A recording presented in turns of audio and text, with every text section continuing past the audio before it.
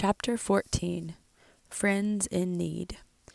It was an example to me, and I fancy it might be to many others, to see how immediately Miss Matty set about the retrenchment which she knew to be right under her altered circumstances. While she went down to speak with Martha and break the intelligence to her, I stole out with my letter to Aga Jenkins, and went to the Signor's lodgings to obtain the exact address.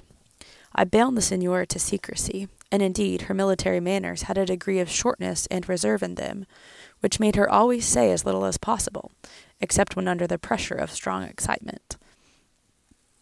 Moreover, which made my secret doubly sure, the Signor was now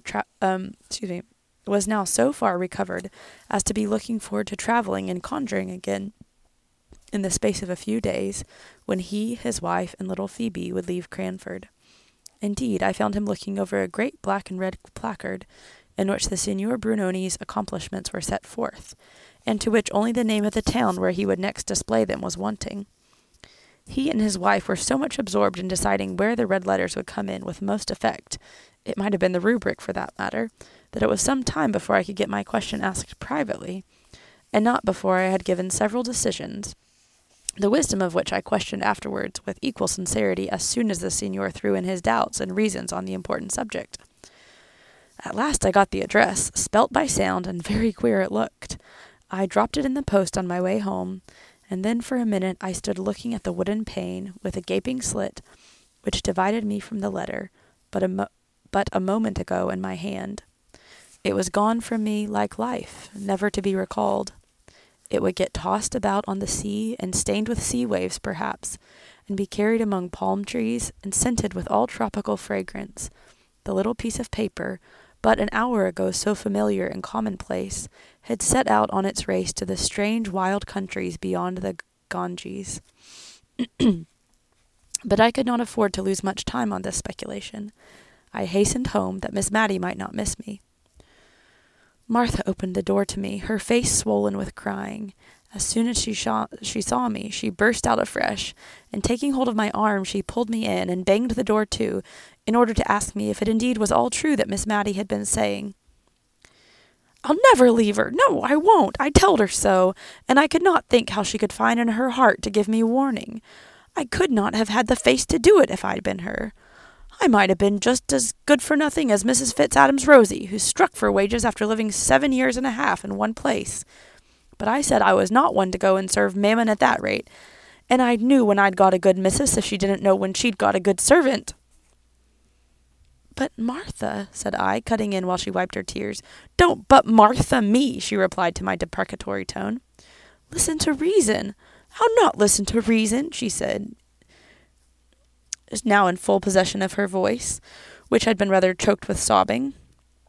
"Reason always means what someone else has got to say.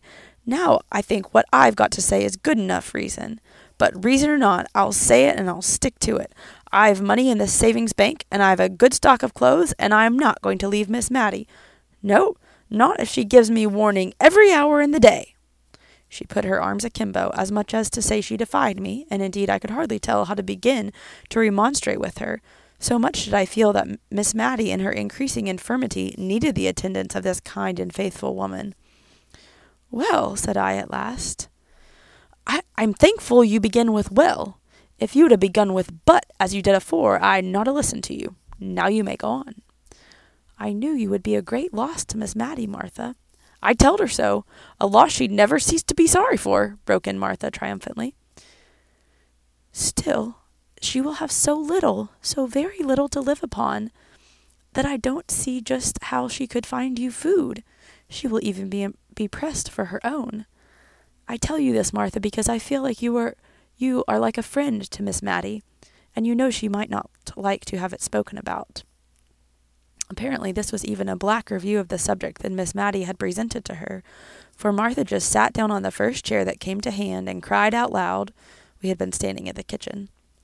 At last she put her apron down, and looking me earnestly in the face, said, "Was that the reason Miss Matty wouldn't order a pudding today? She said she had no great fancy for sweet things, and you and she would just have a mutton chop. But I'll be up to her. Never you tell but I'll make her a pudding, and a pudding she'll like too, and I'll pay for it myself, so mind you see she eats it. Many a one has been comforted in their sorrow by seeing a good dish come upon the table." I was rather glad that Martha's energy had the immediate and practical direction of pudding-making, for it staved off the quarrelsome discussion as to whether she should or should not leave Miss Matty's service.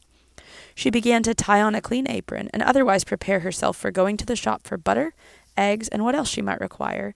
She would not use a scrap of the articles already in the house for her cookery, but went to an old teapot in which her private store of money was deposited, and took out what she wanted. I found Miss Matty very quiet and not a little sad, but by and by she tried to smile for my sake.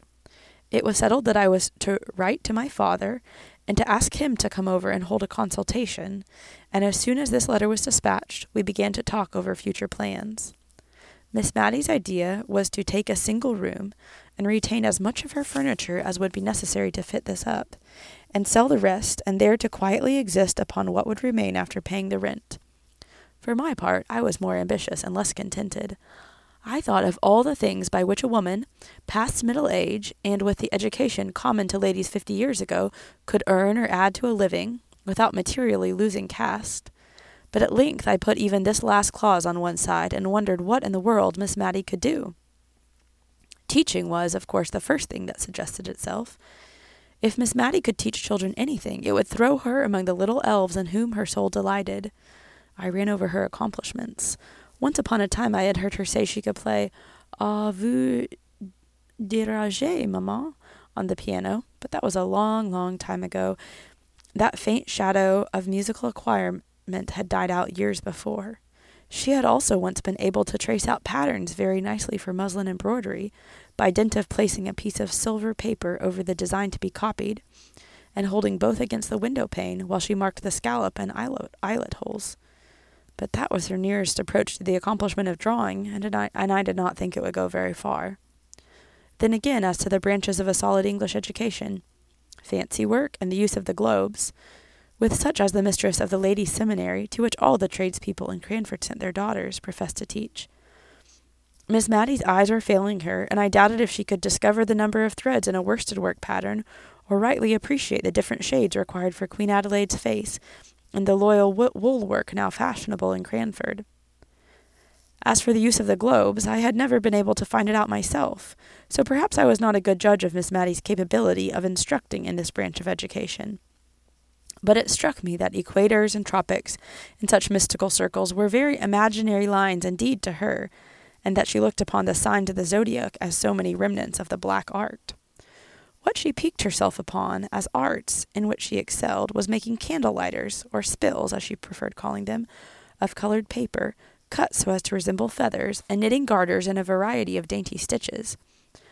I had once said, on receiving a present of an elaborate pair, that I should feel quite tempted to drop one of them in the street, in order to have it admired. But I found this little joke, and it was a very little one, was such a distress to her sense of propriety, and was taken with such anxious, earnest alarm, lest the temptation might some day prove too strong to me, that I quite regretted having ventured upon it.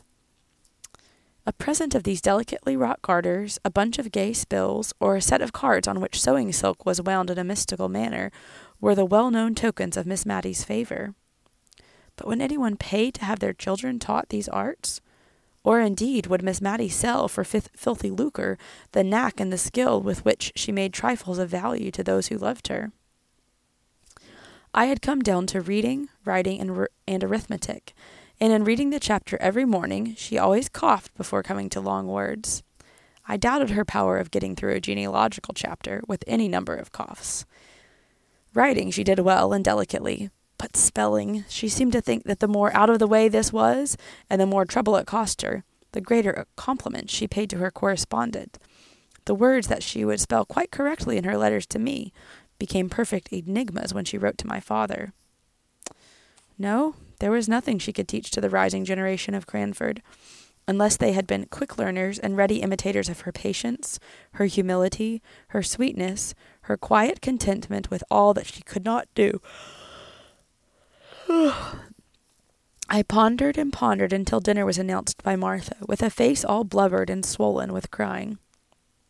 Miss Matty had a few little peculiarities, which Martha was apt to regard as whims below her attention, and appeared to consider as childish fancies, of which an old lady of 58 should try and cure herself. But today everything was attended to with the most careful regard. The bread was cut to the imaginary pattern of excellence that existed in Miss Mattie's mind, as being the way which her mother had preferred.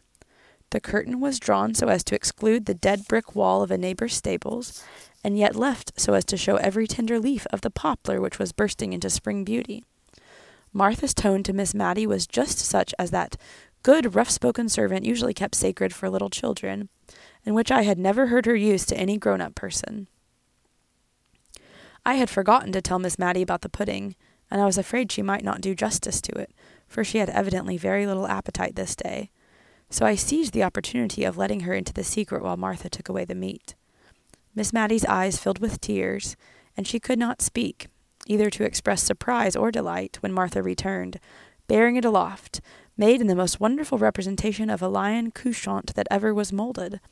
Martha's face gleamed with triumph as she set it down before Miss Mattie with an exultant "There!"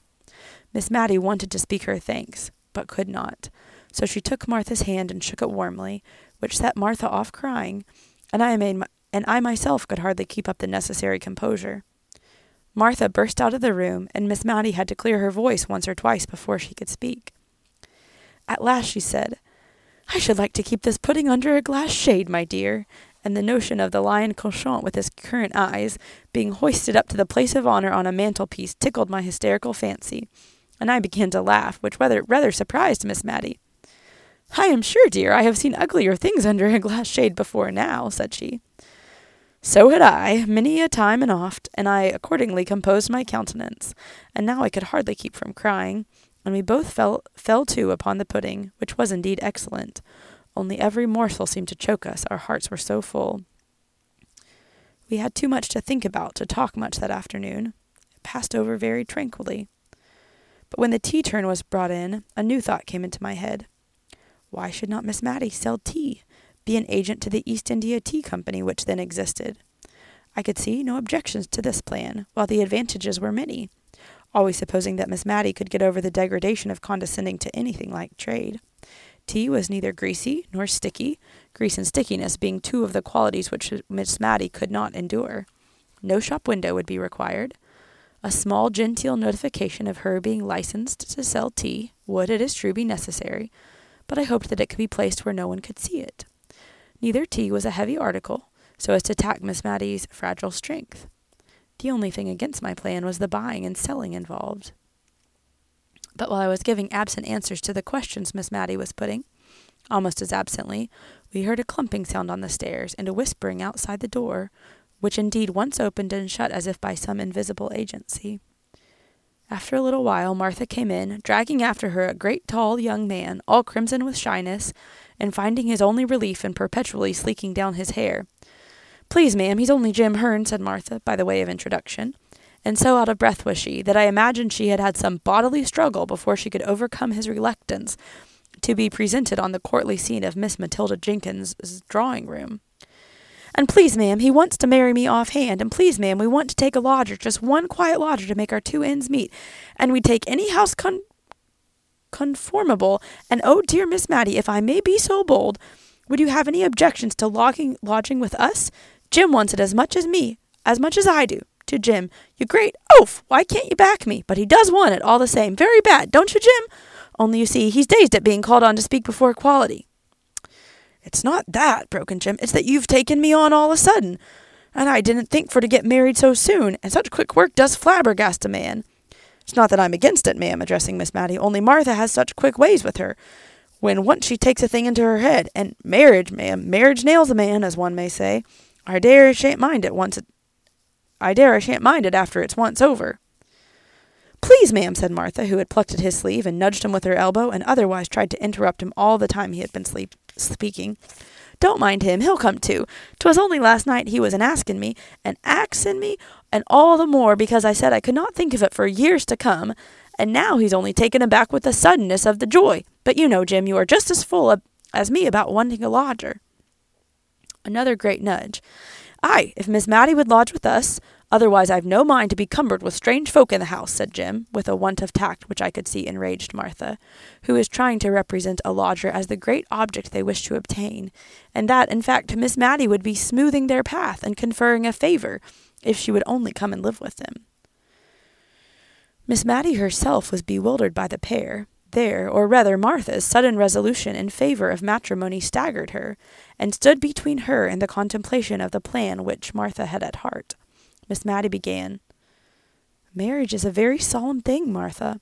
"It is indeed, ma'am," quoth Jim. "Not that I have no objection to Martha."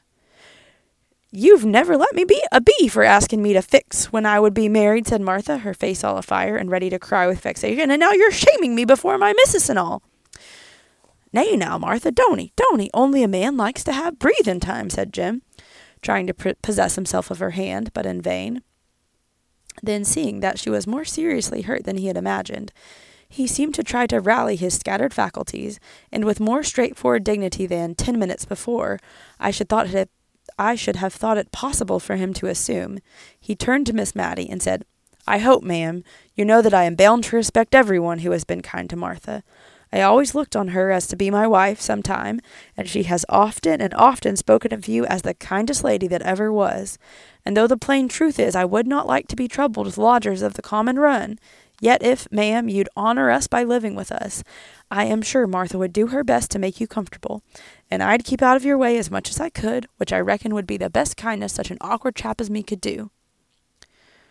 Miss Matty had been very busy with taking off her spectacles, wiping them, and replacing them, but all she could say was, "Don't let any thought of me hurry you into a marriage. Pray don't. Marriage is such a very solemn thing." "But Miss Matilda will think of your plan, Martha," said I, struck with the advantages that it offered, and unwilling to lose the opportunity of considering it. "And I'm sure neither she nor I can ever forget your kindness, nor yours either, Jim." "Why, yes, ma'am, I'm sure I mean kindly, though I'm a bit fluttered by being pushed straight ahead into matrimony, as it were, and mayn't express myself comfortable. But I'm sure I'm willing enough, and give me time to get accustomed. So, Martha wench, what's the use of crying so and slapping me if I come near?" This last was sotto voce, and had the effect of making Martha bounce out of the room to be followed and soothed by her lover.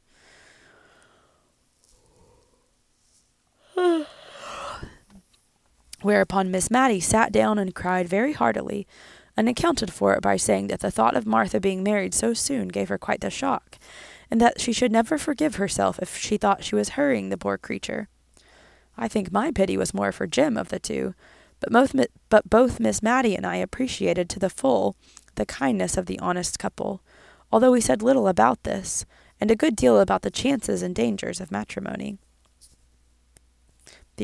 The next morning, very early, I received a note from Miss Pole, so mysteriously wrapped up, and with so many seals on it to secure secrecy, that I had to tear the paper before I could unfold it. And when I came to the writing, I could hardly understand the meaning, it was so involved and oracular. I made out, however, that I was to go to Miss Pole's at 11 o'clock, the number 11 being written in full length as well as in numerals, and A.M. dashed twice under, as if I were very likely to come at 11 at night, when all Cranford was usually abed and asleep by 10. There was no signature except Miss Pole's initials reversed, P.E., but as Martha had given me the note, with Miss Pole's kind regards, it needed no wizard to find out who sent it, and if the writer's name was to be kept secret, it was very well that I was alone when Martha delivered it. I went, as requested, to Miss Pole's.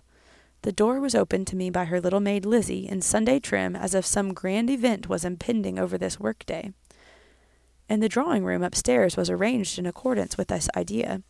The table was set out with the best green cardcloth and writing materials upon it.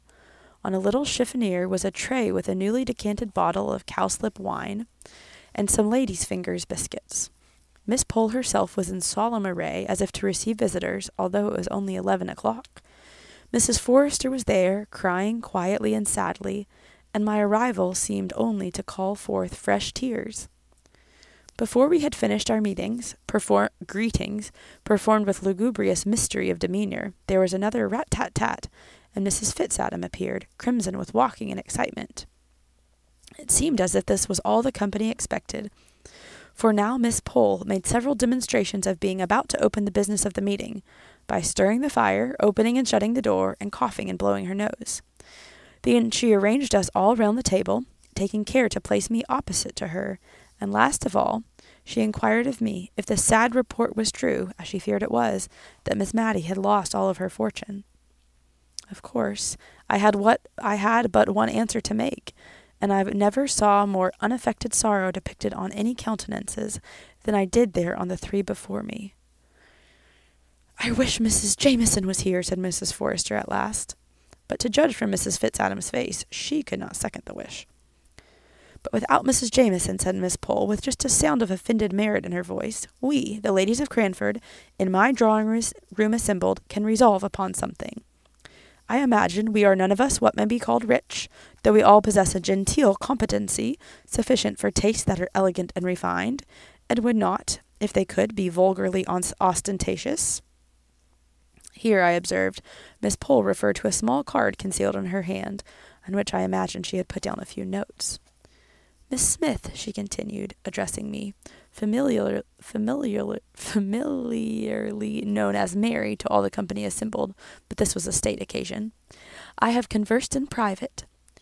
I made it my business to do so yesterday afternoon with these ladies on the misfortune which has happened to our friend, and one and all of us have agreed that, while we have a superfluity, it is not only a duty, but a pleasure, a true pleasure, Mary," her voice was rather choked just here, and she had to wipe her spectacles before she could go on, "to give what we can to assist her, Miss Matilda Jenkins. Oh, only in consideration of the feelings of delicate independence existing in the mind of every refined female," I was sure she had got back to the card now, "we wish to contribute our mites in a secret and concealed manner, so as not to hurt the feelings I have referred to. And our object in requesting you to meet us this morning is, that believing you are the daughter, that your father is in fact her confidential adviser in all pecuniary matters, we imagined that, by consulting with him, you might devise some mode in which our contribution could be made to appear the legal due which Miss Matilda Jenkins ought to receive from, probably your father, knowing her investments, can fill up the blank." Miss Pole concluded her address, and looked round for approval and agreement. "I have expressed your meaning, ladies, have I not? And while Miss Smith considers what reply to make, allow me to offer you some little refreshment."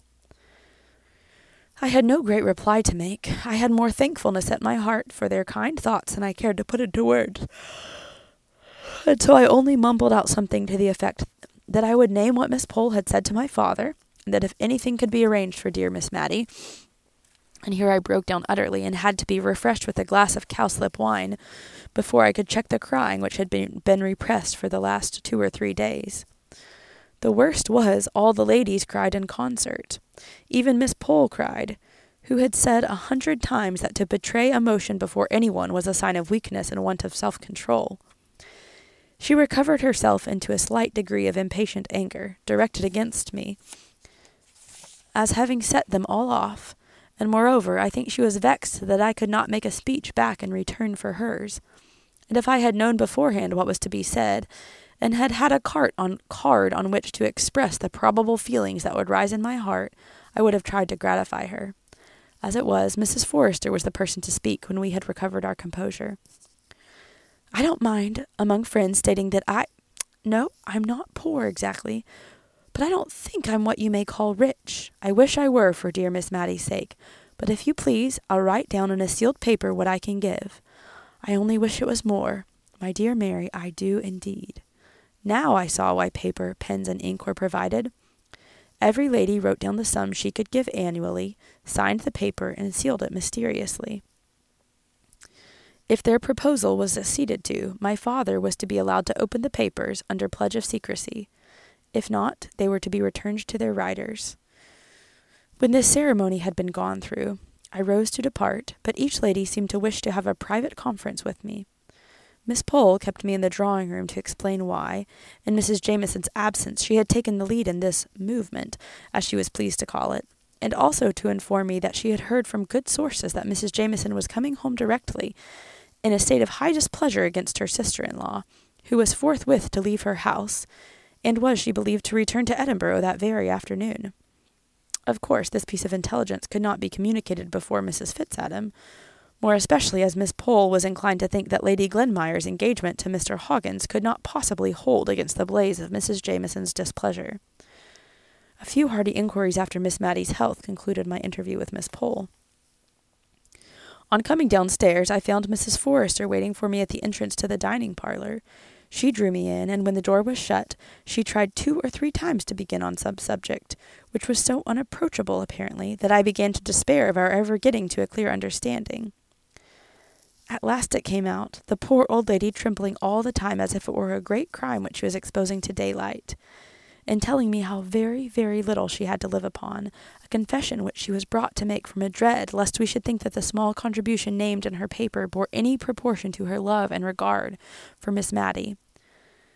And yet that sum which she so eagerly relinquished was, in truth, more than a 20th part of what she had to live on, and keep house, and a little serving maid, all as became one born a Tyrrell. And when the whole income does not nearly amount to £100, to give up a 20th of it will necessitate many careful economies and many pieces of self-denial, small and insignificant in the world's account, but bearing a different value in another account book that I have heard of. She did so wish she was rich, she said, and this wish she kept repeating, with no thought of herself in it, only with a longing, yearning desire to be able to heap up Miss Matty's measure of comforts. It was some time before I could console her enough to leave her, and then, on quitting the house, I was waylaid by Mrs. Fitzadam, who also had her confidence to make of pretty nearly the opposite direction. She had not liked to put down all that she could afford, and was ready to give. She told me she thought she never could look Miss Matty in the face again if she presumed to be giving her so much that she would like to do. Miss Matty, continued she, that thought I was such a fine young lady, when I was nothing but a country girl, coming to market with eggs and butter and such like things. For my father, though well-to-do, would always make me go on as my mother had done before me, and I had come into Cranford every Saturday and I had to come into Cranford every Saturday and see after sales and prices and what not. And one day, I remember, I met Miss Matty in the lane that leads to Comhurst. She was walking on the footpath, which, you know, is raised a good way above the road, and a gentleman rode beside her and was talking to her, and she was looking down at some primroses she had gathered and pulling them all to pieces, and I do believe she was crying. But after she had passed, she turned round and ran after me to ask, oh, so kindly, after my poor mother, who lay on her deathbed. And when I cried, she took hold of my hand to comfort me, and the gentleman waiting for her all the time, and her poor heart very full of something, I am sure. And I thought it such an honour to be spoken to in that pretty way by the rector's daughter, who visited at Arley Hall. I have loved her ever since, though perhaps I'd no right to do it. But if you can think of any way in which I might be allowed to give a little more without anyone knowing it, I should be so much obliged to you, my dear.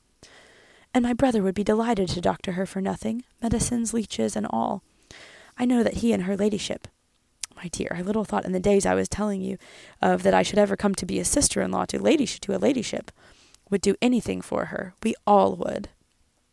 I told her I was quite sure of it, and promised all sorts of things in my anxiety to get home to Miss Matty, who might well be wondering what had become of me, absent from her 2 hours without being able to account for it. She had taken very little note of time, however, as she had been occupied in numberless little arrangements preparatory to the great step of giving up her house. It was evidently a relief for her to be doing something in the way of retrenchment, for, as she said, whenever she paused to think, the recollection of the poor fellow with his bad £5 note came over her, and she felt quite dishonest. Only if it made her so uncomfortable, what must it not be doing to the directors of the bank, who must know so much more of the misery consequent upon this failure? She almost made me angry by dividing her sympathy between these directors, whom she imagined overwhelmed by self-reproach for the mismanagement of other people's affairs, and those who were suffering like her. Indeed, of the two, she seemed to think poverty a lighter burden than self-reproach, but I privately doubted if the directors would agree with her. Old hoards were taken out and examined as to their money value, which luckily was small, or else I don't know how Miss Matty would have prevailed upon herself to part with such things as her mother's wedding ring, the strange uncouth brooch with which her father had disfigured his shirt frill, etc. However, we arranged things a little in order as to their pecuniary estimation, and were all ready for my father when he came the next morning. I am not going to weary you with the details of all the business we went through, and one reason for not telling about them is that I did not understand what we were doing at the time and cannot recollect it now. Miss Matty and I sat assenting to accounts and schemes and reports and documents, of which I do not believe we either of us understood a word, for my father was clear-headed and decisive, and a capital man of business, and if we made the slightest inquiry, or expressed the slightest want of comprehension, he had a sharp way of saying, it's as clear as daylight. What's your objection? And as we had not comprehended anything of what he had proposed, we found it rather difficult to shape our objections. In fact, we never were sure if we had any. So presently Miss Matty got into a nervously acquiescent state and said, yes, and certainly, at every pause, whether required or not. But when I once joined in as a chorus to a decidedly, pronounced by Miss Matty in a tremblingly dubious tone, my father fired round at me and asked, what was there to decide? And I am sure to this day I have never known. But in justice to him, I must say, he had come over from Drumble to help Miss Matty when he could ill spare the time, and when his own affairs were in a very anxious state. While Miss Matty was out of the room giving orders for luncheon, and sadly perplexed between her desire of honouring my father by a delicate, dainty meal, and her conviction that she had no right now that all her money was gone to indulge this desire, I told him of the meeting of Cranford ladies at Miss Pole's the day before. He kept brushing his hand before his eyes as I spoke, and when I went back to Martha's offer the evening before, of receiving Miss Matty as a lodger, he fairly walked away from me to the window, and began drumming with his fingers upon it. Then he turned abruptly round and said, see, Mary, how an innocent good life makes friends all around. Confound it! I could make a good lesson out of it if I were a parson, but as it is, I can't get a tail to my sentences. Only I'm sure you feel what I want to say. You and I will have a walk after lunch and talk a bit more about these plans. The lunch, a hot savoury mutton chop and a little of the cold lion sliced and fried, was now brought in. Every morsel of this last dish was finished, to Martha's great gratification. Then my father bluntly told Miss Matty he wanted to talk with me alone, and that he would stroll out and see some of the old places, and then I could tell her what plan we thought desirable. Just before we went out, she called me back. Remember, dear, I'm the only one left. I mean, there's no one to be hurt by what I do. I'm willing to do anything that's right and honest, and I don't think, if Deborah knows where she is, she'll care so much if I'm not very genteel, because, you see, she'll know all, dear. Only let me sell what I can and pay the poor people as far as I'm able. I gave her a hearty kiss and ran after my father. The result of our conversation was this. If all parties were agreeable, Martha and Jim were to be married with as little delay as possible, and they were to live on in Miss Matty's present abode, the sum which the Cranford ladies had agreed to contribute annually, being sufficient to meet the greater part of the rent, and leaving Martha free to appropriate what Miss Matty should pay for her lodgings to any little extra comforts required. About the sale, my father was dubious at first. He said the old rectory furniture, however carefully used and reverently treated, would fetch very little, and that little would be but as a drop in the sea to the debts of the Town and Country Bank. But when I represented how Miss Matty's tender conscience would be soothed by feeling that she had done what she could, he gave way, especially after I told him the £5 note adventure, and he had scolded me well for allowing it. I then alluded to my idea that she might add to her small income by selling tea, and to my surprise, for I had nearly given up the plan, my father grasped at it with all the energy of a tradesman. I think he reckoned his chickens before they were hatched, for he immediately ran up the profits of the sales that she could effect in Cranford to more than £20 a year. The small dining parlour was to be converted into a shop, without any of its degrading characteristics. A table was to be the counter, one window was to be retained unaltered, and the other changed into a glass door. I evidently rose in his estimation for having made this bright suggestion. I only hoped we should not both fall in Miss Matty's. But she was patient and content with all our arrangements. She knew, she said, that we should do the best we could for her, and she only stipulated, that she should pay every farthing that she could that she could be said to owe for her father's sake, who had been so respected in Cranford. My father and I had agreed to say as little as possible about the bank, indeed never to mention it again if it could be helped.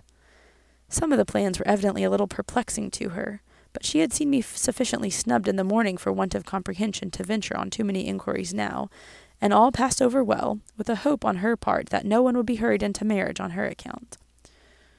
When we came to the proposal that she should sell tea, I could see it was rather a shock to her, not on account of any personal loss of gentility involved, but only because she distrusted her own powers of action in a new line of life, and would timidly have preferred a little more privation to any exertion for which she feared she was unfitted. However, when she saw my father was bent upon it, she sighed and said she would try, and if she did not do well, of course she might give it up. One good thing about it was, she did not think men ever bought tea, and it was of men particularly she was afraid. They had such sharp, loud ways with them, and did up accounts and counted their change so quickly. Now, if she might only sell comfits to children, she was sure she could please them.